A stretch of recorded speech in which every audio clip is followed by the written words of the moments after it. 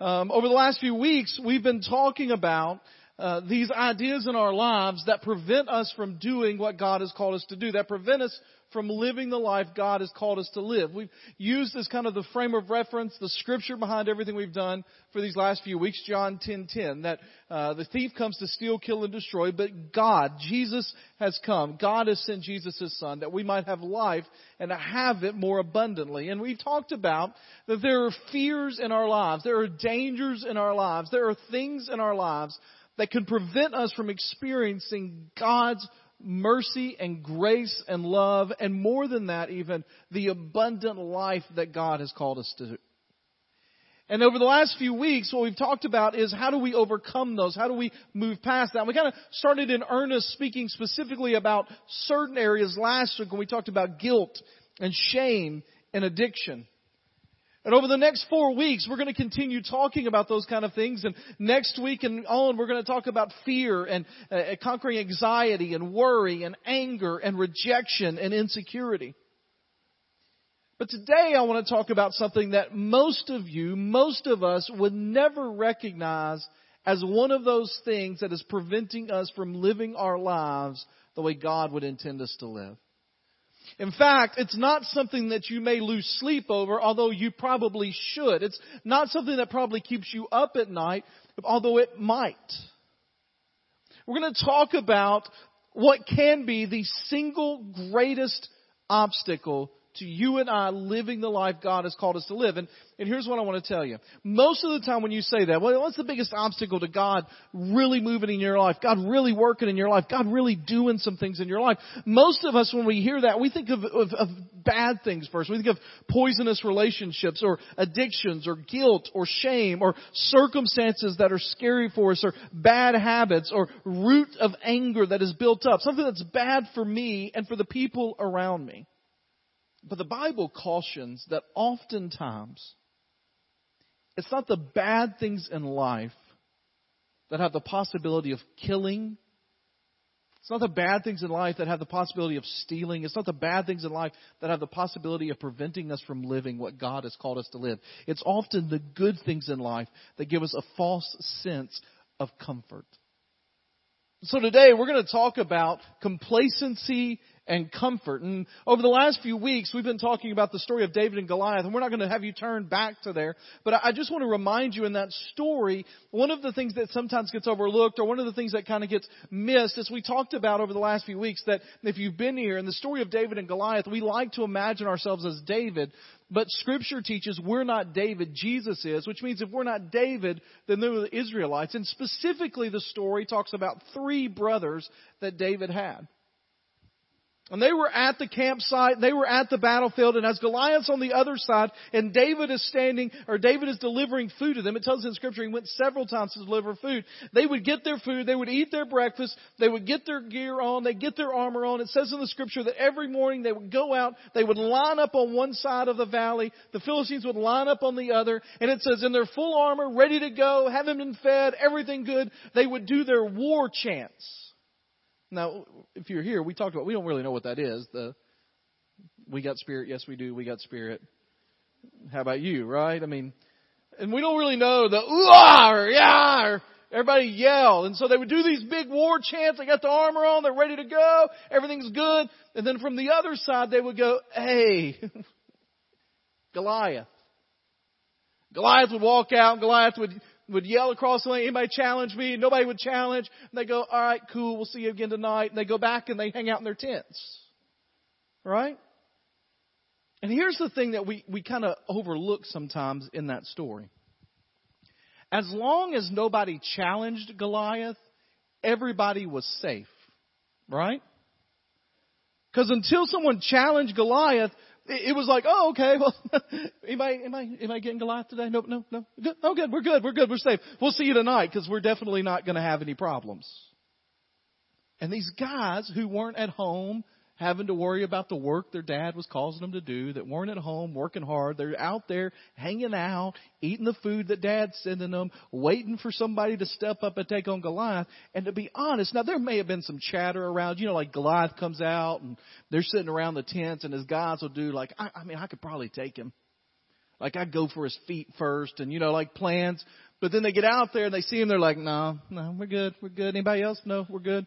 We're going to go hang out. And as long as nobody took a risk to challenge him, they were safe. But that's not what God intended for them. And sometimes, let me just tell you, I was thinking about this with graduation happening, and man, we got a great group of 15 graduates, and whenever we do graduate recognition day, one of the things I always think is, okay, if I had, hopefully this isn't the last message they'll ever hear from me, but if they had one last message to give to them, what do I want to say? What do I want to tell them? And the reality is, whatever that is, it ought to be good for the rest of us. Amen? And so, I'm thinking, what would it be? And here's what I fear for this class, because it's what I fear for all of us, is that we become so comfortable and complacent in our lives that God is unable to use us to impact the world for the kingdom of God.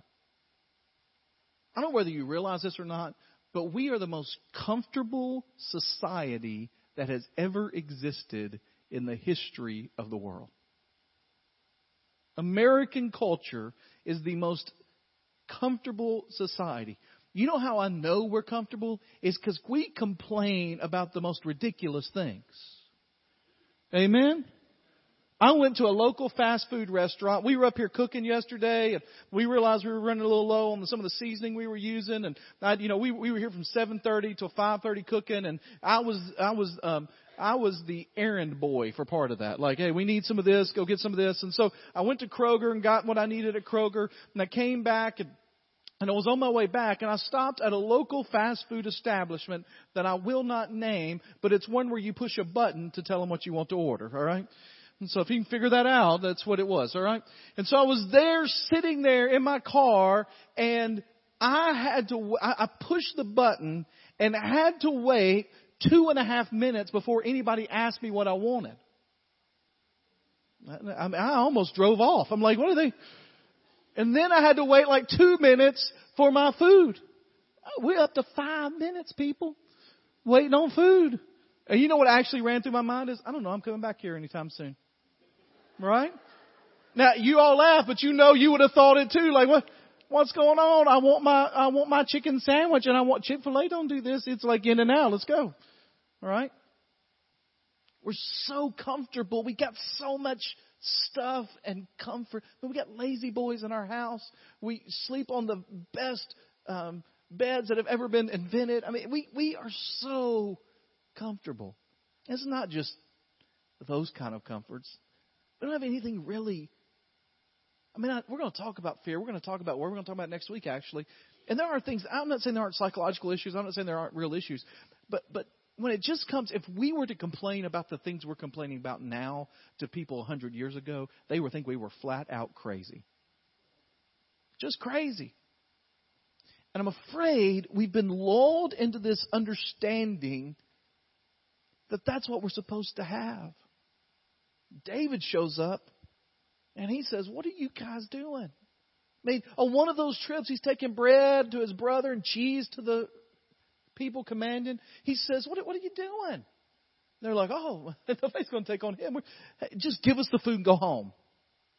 That's what his brother tells him. Give us the food, get back to the sheep. For many of you in this room, now this isn't true for all of you, but for many of you in this room, the eternal reward that God has planned for you is not going to be robbed in your life by some terrible deed that you do, by some uncontrollable addiction that you have. You're not going to be married and divorced 5 or 6 times. You're not going to end up as an alcoholic. You're not going to end up in prison. But for many of you in this room, even though that doesn't happen, what's going to rob you from doing what God desires for your life is that you're just going to settle for a good American life. 2.5 kids and a white picket fence, playing sports on the weekends, making enough money to get by and buy a house. And that's never what God intended. It's not what we were made to do. God intended for us to use the financial stuff that we have and the influence we have and the obedience we have and to take risk and to move forward with Him. Comfort is not your goal.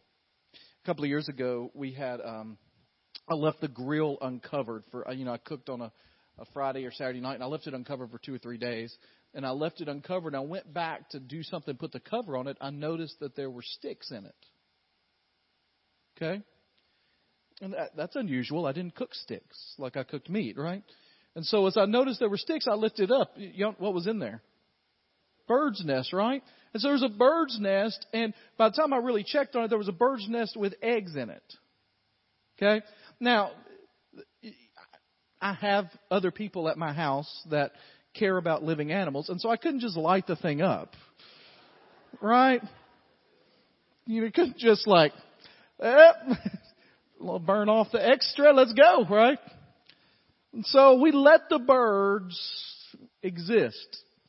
And, eggs and hatch and all that. It's that time of year when eggs are in the nest. And isn't it cute when you see one, not in your grill necessarily, because that ain't fun, but on the side of a house, and you got a little nest there, and you see those baby birds' mouths just open wide, right? And the mama coming and feeding the birds and taking care of the birds and going and getting the stuff for the birds and bringing them back. And all the baby birds do is sit in the nest and put their heads up and eat, right? That's really cute. Oh, isn't that cute? Isn't that cute? But there's one point when the mama bird decides that it's no longer good for the baby bird to just get fed all day. What does the mama bird do?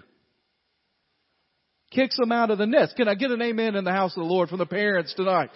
Can I get that? All right. We're going to get sentimental in a moment, but for now, amen. There's a moment, right? And it kicks literally will throw the birds that won't fly on their own. She kicks out of the nest. And the bird either discovers its wings on the way down or too bad, right? Now, we're not talking about cats getting anything, all right? Trying to do a good illustration here. For some of you in this room, God's been trying to nudge you out of the nest. You're comfortable and you're good and you got your friends and you got all the stuff in your life worked out and you're at the place in your career you want to be and everything seems to be just settled. It's just getting right. It's just like you've been working for this and it's just there. I mean, even the American dream is that you work till you're 60, 65 years old and have enough money to just live off of that for the rest of your life and relax. That's not what we were made for. And I'm afraid that too many of us have come to believe a lie about what it means to be in the center of God's will. If you've got your Bibles, turn to Exodus 14. If you don't have a Bible with you today, we actually have this up on the website. You can go to fbcgillisville.com/comfort, fbcgillisville.com/comfort, and that whole Exodus 14 will be there. We're going to look at a specific portion of Exodus 14, but all of it will be there. I was thinking this week about this whole issue of comfort and not moving forward and not doing what God intends for us to do. And I was thinking about that. I came across this story again. It's one of my favorite stories. I know I say that a lot, say it every week. So many good things in the Bible. But this story in particular has a verse in it that has just spoken to my heart again and again and again.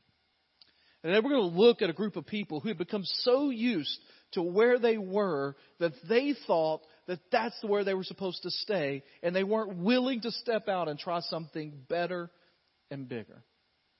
It reminds me, there was a movie that came out many, many years ago. Some people consider it one of the best movies of all time. And it was about these two guys. Right? Somebody tell me, what's this movie? Shawshank, right? You don't have to give the whole name of the movie. It's the Shawshank Redemption, but everybody just says Shawshank, right? There's a story of Red, who's played by Morgan Freeman, and Andy. Andy was a guy that was a young banker, wrongly convicted of killing his wife in 1947, sentenced to 2 consecutive life terms in Shawshank. And these two build a friendship, and it's really an escape movie. They're talking about escaping at the end, getting out and all that. But as the movie goes on, in the midst of it, you get to know the characters inside the jail as well. And in particular, you get to know this guy named Brooks. He's an older guy. And I don't know if you remember this scene in the movie, if you've seen this, but there's a moment in the movie where Brooks becomes enraged and he takes another inmate and he pulls him into him, and he's got like what's kind of made out of just kind of a homemade knife or a makeshift knife that he can do the best with, and he's got it held to the guy's throat and he's threatening to kill him. And Red and Andy come and they finally convince him. They get him to put it down, and they're having a discussion about, what are you doing? What are you doing, Brooks? What's going on? And he tells them, they discover through the conversation, through the movie, they discover that he had just received word that the parole he had been looking for years had been finally approved. And he was going to be set free.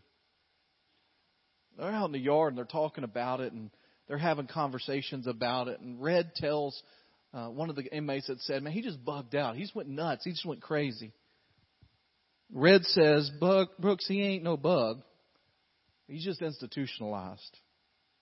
He says he's been in here 50 years. 50 years. That's all he knows. In here, he's an important man. He's educated man. Outside, he's nothing.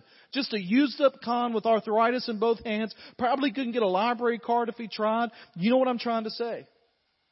You believe whatever you want, but I'm telling you, these walls are funny. First you hate them, then you get used to them, and enough passes by in time, and you depend on them.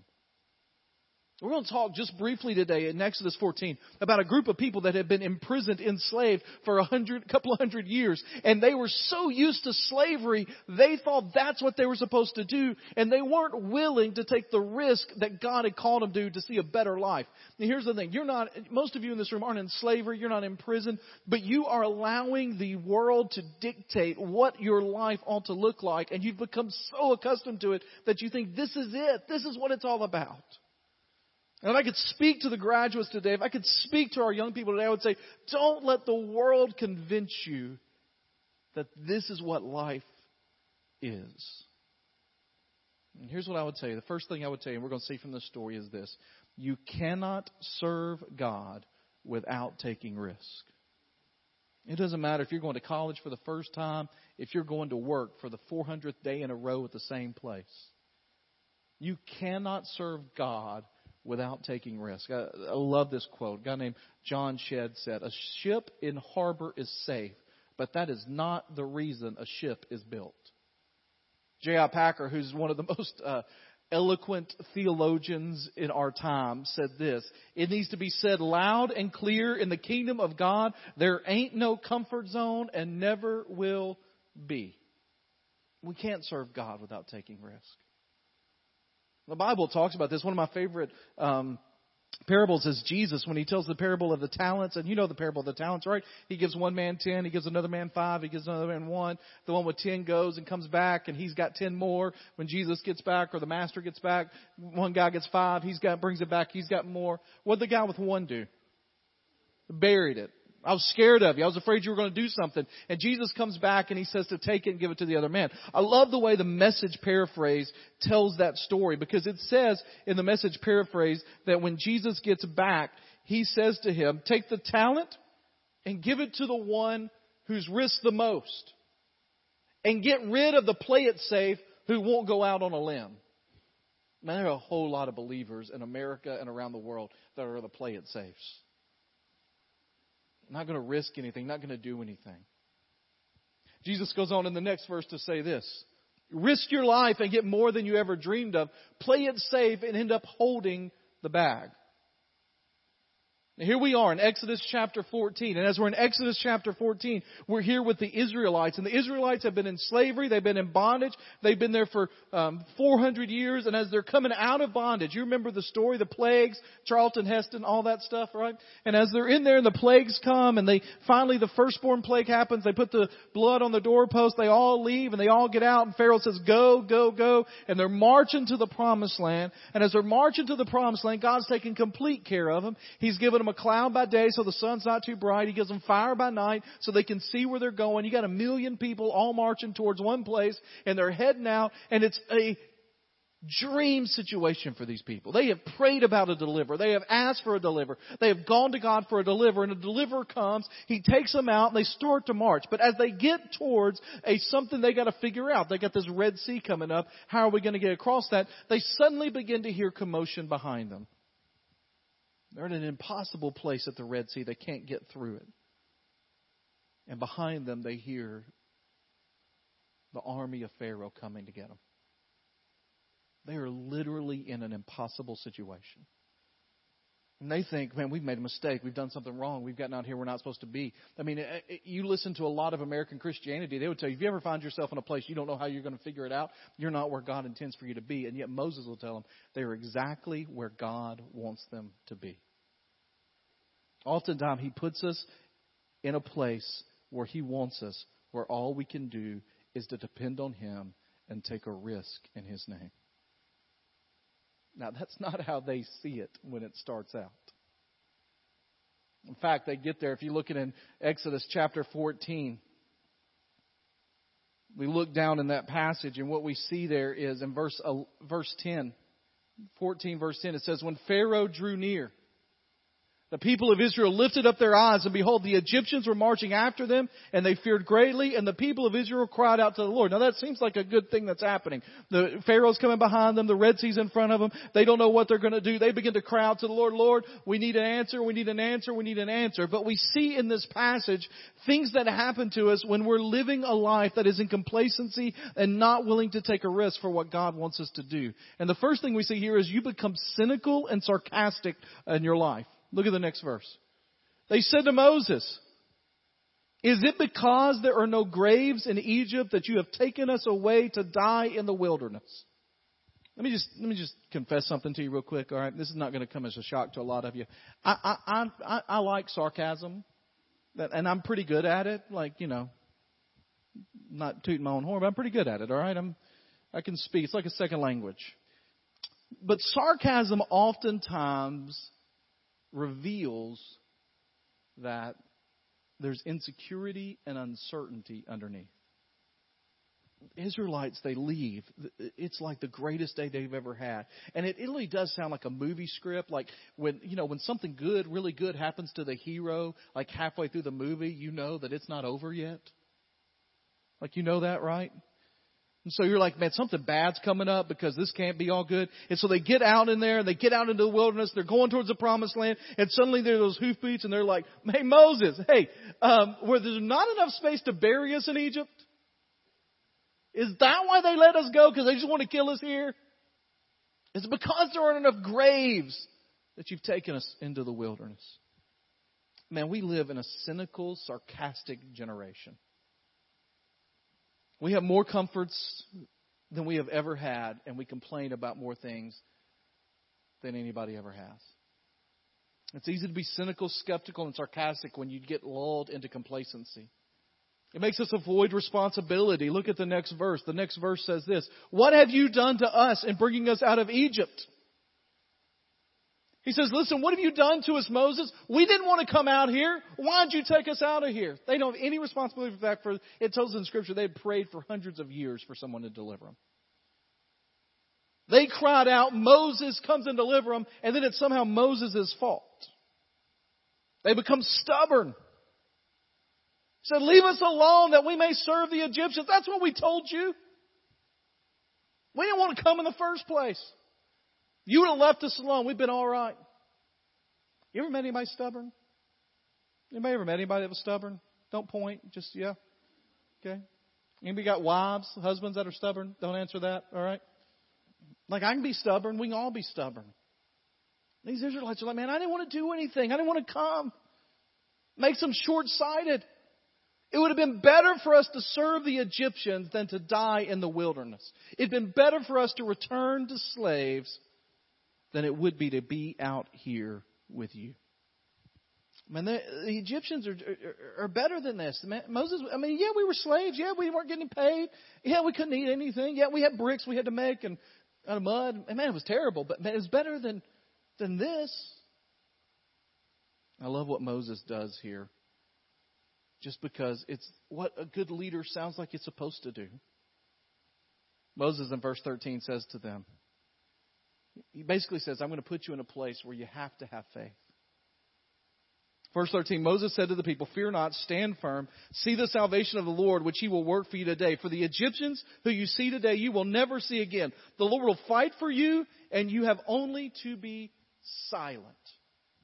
And I love that. It sounds like a halftime speech, right? Like we were at this thing the other night, Bobby Bowden and Mark Richt and all those guys were there. And, you know, you think about great college coaches or great movies where they give good halftime speeches or beginning of the game speeches. You know what I've discovered, by the way? If you watch sports today, like they have mics on coaches now, they're never as good as what the movies makes them out to be, right? Like it's just like, hey guys, we're not doing well. Let's go do better. Like in the movies, though, you've got like Denzel Washington, Remember the Titans, right? You got Gene Hackman playing the main guy in the Hoosiers, giving that speech and getting the tape measure out and showing it's the exact same dimensions all here in this big place as it is in our normal little gym. You got these great speeches of, guys, we may be down by 2 touchdowns and nobody in this world believes about us, but we do, and that's all that matters. We're going to go out there. We're going to take it to them. Let's go. And you run out of the tunnel. You're ready to go. That's what Moses feels like. He's like, guys, listen to this. I know you're upset. I know you're worried. Don't worry about this. God's about to deliver us. I know it looks bad. I mean, it's real bad. There's a sea here. There's the army behind us. Don't worry about it, guys. Listen, I'm going to lift my hat. I'm going to lift my voice to God. I'm going to pray to God. And I'm going to pray to God so well that when we get done with this, God's going to deliver us. And it's going to be unbelievable. You're going to see God do something that you've never seen before. And those Egyptians are going down. That sounds like what you should do, right? And what he is doing here, what I love about this is he is telling us to put our lives in a place where it requires faith to live. Intentionally place yourself in a place where faith in God is required. Moses is trying to get them all riled up, getting them all together, getting them all put together. And he's telling them this because he desires for them to go into the promised land and see life like they've never seen it. He tells us in verse 4 that God had already told him that, hey, listen, I'm going to bring the Pharaoh and I'm going to bring him, but then I'm going to destroy him for the glory of my name so that the nations will know who I am. If Moses reminds them, listen, remember God's perspective of this. He hasn't forgotten us. He knows where we are. Remember his promises. He has promised that he's going to take care of us, and he's promised that he's going to protect us. And don't worry about it. And then the last part, this is the verse that always convicts me. This is the verse that speaks to me each time I see it. It's one of my absolute favorite verses in all of Scripture. It's Exodus 14:15. And it says this: Then the Lord said to Moses, why do you cry to me? Tell the people of Israel to go forward. Like, all right, wow, that really didn't just blow my socks off there, all right?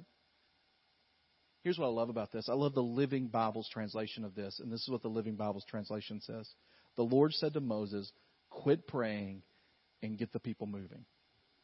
So Moses is giving this great halftime speech, and it's almost like one of the players goes, although it's God, so it's not like a player, it's a bad analogy, but go with it. Like one of the players goes, hey, coach, they've already started the second half.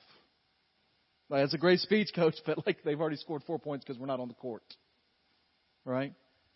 God says, Moses, man, okay, like what you're doing there, that's good, you know, get them fired up, all that, that's great, but you're not dependent on them believing in you to get this done. Quit praying and do something. There are a lot of believers that spend their lives praying about things that God has already told us to do. I love what Jeff said about Josh Norman. Josh just invited friends. That seems like a novel concept, doesn't it? Hey, I'm going to church. I'd like for you to go to church with me. Do you want to go to church with me? Right?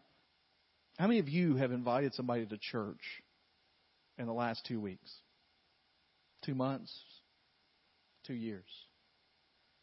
I mean, that's not one of those things you got to pray about, right? Hey, I wonder if I really should ask them if they want to go to church. In a couple of weeks, we're going to do something here at First Baptist. We started last year, and man, y'all responded unbelievably. Some of you weren't here. You're not a part of our church, but you say y'all responded unbelievably. Because last year we did this thing called Day of Extravagant Giving for summer missions and summer camps for kids. We have lots of kids that go to camp. We have lots of families that are sending multiple people to camps. We have as many people talking about going to camps this year, both with kids and youth, as we did last year. We have probably the largest LA mission team we've ever had going this year. And we are going to, in 2 weeks, have that Day of Extravagant Giving. We're going to ask you as a church. We believe this is part of what God's called us to do. We don't have to ask, hey, God, do you want us to be involved in missions? You don't have to ask that. You just do it, right? And so we believe this is part of what God's called us to do. We believe this is what God's asking us to do. And we're going to ask the church in 2 weeks. And people said, "You ever worry about asking the church that?" I said, do I ever worry about asking the church to give to what God's already called us to do? No. And so in 2 weeks, when we have our day of extravagant giving, you don't have to pray about whether you're going to give or not. I'll tell you the answer to that. Yes, you ought to give. Now, you may pray about and think about how much. And my guess is, most of us in this room, including me, if we just said, I really want to think about it, I want to ponder it, I want to look at the Word, I want to look at what else, we'd give less than God intended for us to give. You don't have to ask if you're supposed to. You just do. You got a neighbor next door that you're talking and you realize they don't go to church anywhere. They've never heard really the gospel of Jesus Christ. They haven't accepted the gospel of Jesus Christ. You don't have to pray, "Hey, am I supposed to tell them about Jesus?" I think sometimes God looks at us and we use, "I'm going to pray about it," as an excuse to be complacent and comfortable. God's looking at us and says, you don't have to pray, just do. Because here's the thing. Man, we ain't got much time here. Yesterday, we did the men's meat fest. And, man, it was good. Amen. It's good. And some of you are worried about us. Some of you ladies are worried about us. We did have side. We had a baked potato and meat, and that was it, all right? If your husband said he had salad, that's between you and him, but it wasn't here, all right? Like, "Oh, would y'all eat healthy?" Yeah, I ate the skin of the potato. That was the healthiest part, all right? Man, it was good. But one of the things I love about that, my dad comes up and cooks. My mom and dad in the first service, and my dad comes up and cooks. That's something my dad and I have done for years. I mean, literally for years. From the time I was Eli's age, I was out helping my dad cook 400 or 500 hamburgers, cook barbecuing all night when we would do that for 4th of July stuff. And so there was this moment yesterday. And we had lots of help. Randy was there helping, and Jason Rangelo was there helping, and Don Hornbuck was there helping. And we had people in and out through the day. We had some of our maintenance guys working on some stuff in the church there that morning, so they were filtering in and out. And so it was a great. We were tying the bologna. Now, if you've not had barbecue bologna, I'm sorry about that. It's amazing. And so there's a special method my dad does to do it. And we cut it up and we put the seasoning on it. Then we tie it back together. And it was a 3 or 4 man operation going over there, the tying and all of that. And we got to the last stick of bologna and all our help had left for the moment. Not they weren't intentionally leaving, but we just looked up and Tommy O'Neill had walked in. It was like the Pied Piper had taken him outside, and Randy's out there talking. And Jason, Jason hadn't shown up yet because he didn't want to do bologna, I guess. So we were just, I told Jason the wrong time, but we were doing it, and so it's just Dad and I sitting there, okay? And so what happens is you tie it, and then you got to have somebody put their finger on the place where you've tied so you can tie it tighter so it doesn't come undone, okay? I know that's a difficult concept to get. It's tied a knot, right? And so it's just the most mundane thing. My dad ties and pulls, and I reach what is soaked in the seasoning hands and put my finger right there where he is tied. And it was almost like a movie. Like, in a movie, like all of a sudden your brain starts rushing back. And I was sitting there, and all I could think about was sitting in that moment in my mom and dad's kitchen when I was 13 years old, and my dad was tying bologna, and I am putting my finger in that spot. I mean, I looked up to Dad and I said, "Well, I put my finger right here many times." He said, "We've done a lot of this together." And just in that moment, it's just a nostalgic moment for a second. And then I go, man, I'm old. Right? Like, where did that go? I mean, you have those moments, right? I mean, later that night, my good friend, Stephen Williams, I grew up with. I mean, if you've been around, you've heard me tell stories about Stephen and I. We grew up across the fence from each other. I texted Stephen yesterday morning and said, "Hey, Dad's here cooking ribs, barbecue, and bologna." And he said, "I don't think we got plans. If we do, I'll cancel them. I'm coming." And then we stood out there, and there was a picture of Stephen and his son Davis, my dad in the middle, and me and Eli. And just looking at that picture, you're just like, where did it go? I mean, on top of the fact that Eli's taller than me. Like, how did that happen, right? And you just realize, man, our life is short. You know, it's like this match. We're going to try to light match up here without burning anything down. Okay? And so you light the match, and it's going to burn for a second. And you can try to protect the flame, and you can try to keep it going as long as you are. But it is short-lived. It's not going to stay lit long. And then it's gone. Well, you know what's crazy about that? Is the Bible doesn't say our life is like a flame. It says it's what? A vapor. It's not even the flame. It's the smoke coming off that disappears. And if the enemy can, for any moment, get us to settle into complacency and comfort and miss out on any time that we have to live boldly and a risky life for God, then he has accomplished his task.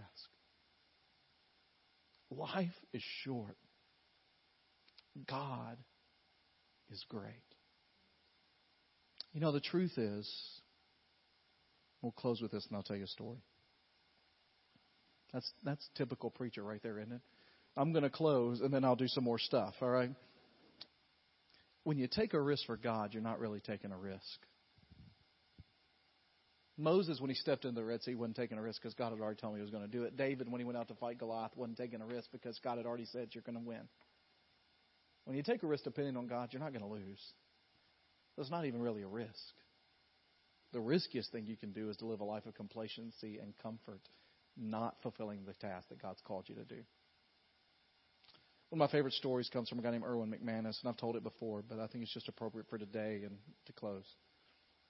Erwin McManus' book, Seizing Your Divine Moment, tells the story of his son who was 9 or 10 years old. He went to his first camp, and he said, I was pretty good about that because it was a church camp. And he said, my son, this particular son, was a little scared of things and could get scared easily. And so I was worried about going to some, overnight camp and having ghost stories and all that kind of stuff. He said his son came back from camp and said they were getting ready for bed that night. And he said, Dad, I'm a little scared. And he said, you're a little scared. He said, what happened? He said, well, at camp we talked about demons. Everyone was like, great. I was sent to a Christian camp. They didn't talk about ghosts. They talked about demons. And he said, Dad, are demons real? And he said, everything in me in that moment wanted to go, no. They're you don't have to worry about that kind of stuff. He said, but I believe the Bible, and the Bible teaches them they are. And he said, so I had to say to him, yeah, they're real. And he said, Dad, could you pray that I would be safe from the demons? And Erwin McManus said that in that moment, everything inside of me wanted to pray that prayer. God, keep him safe. God, make him safe. God, protect him. He said, but for some reason, the divine Spirit of God said, that's not what you're going to pray. And he told his son, said, son, I will not pray that God will make you safe, but I will pray that God will make you dangerous. That when you're encountering evil in this world, you will be dangerous to them because of your commitment to the Lord. And his son looked up at him and said, Dad, would you pray that I would be really, really dangerous? Right?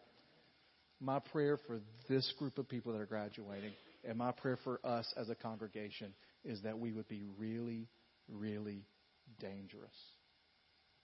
Because we have decided that we're going to live for the Lord no matter the cost. Let's pray together.